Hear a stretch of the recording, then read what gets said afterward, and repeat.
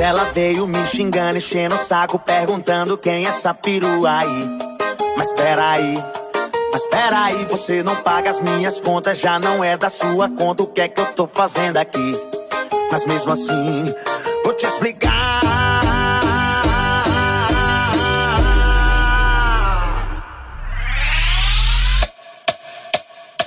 O nome dela é Jennifer. Eu encontrei ela no Tinder.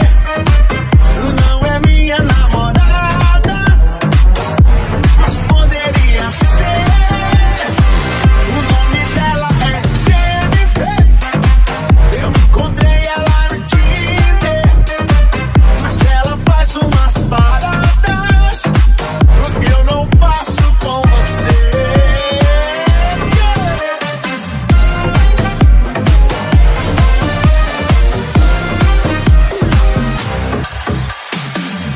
Ela veio me xingando, enchendo o saco, perguntando quem é essa perua aí.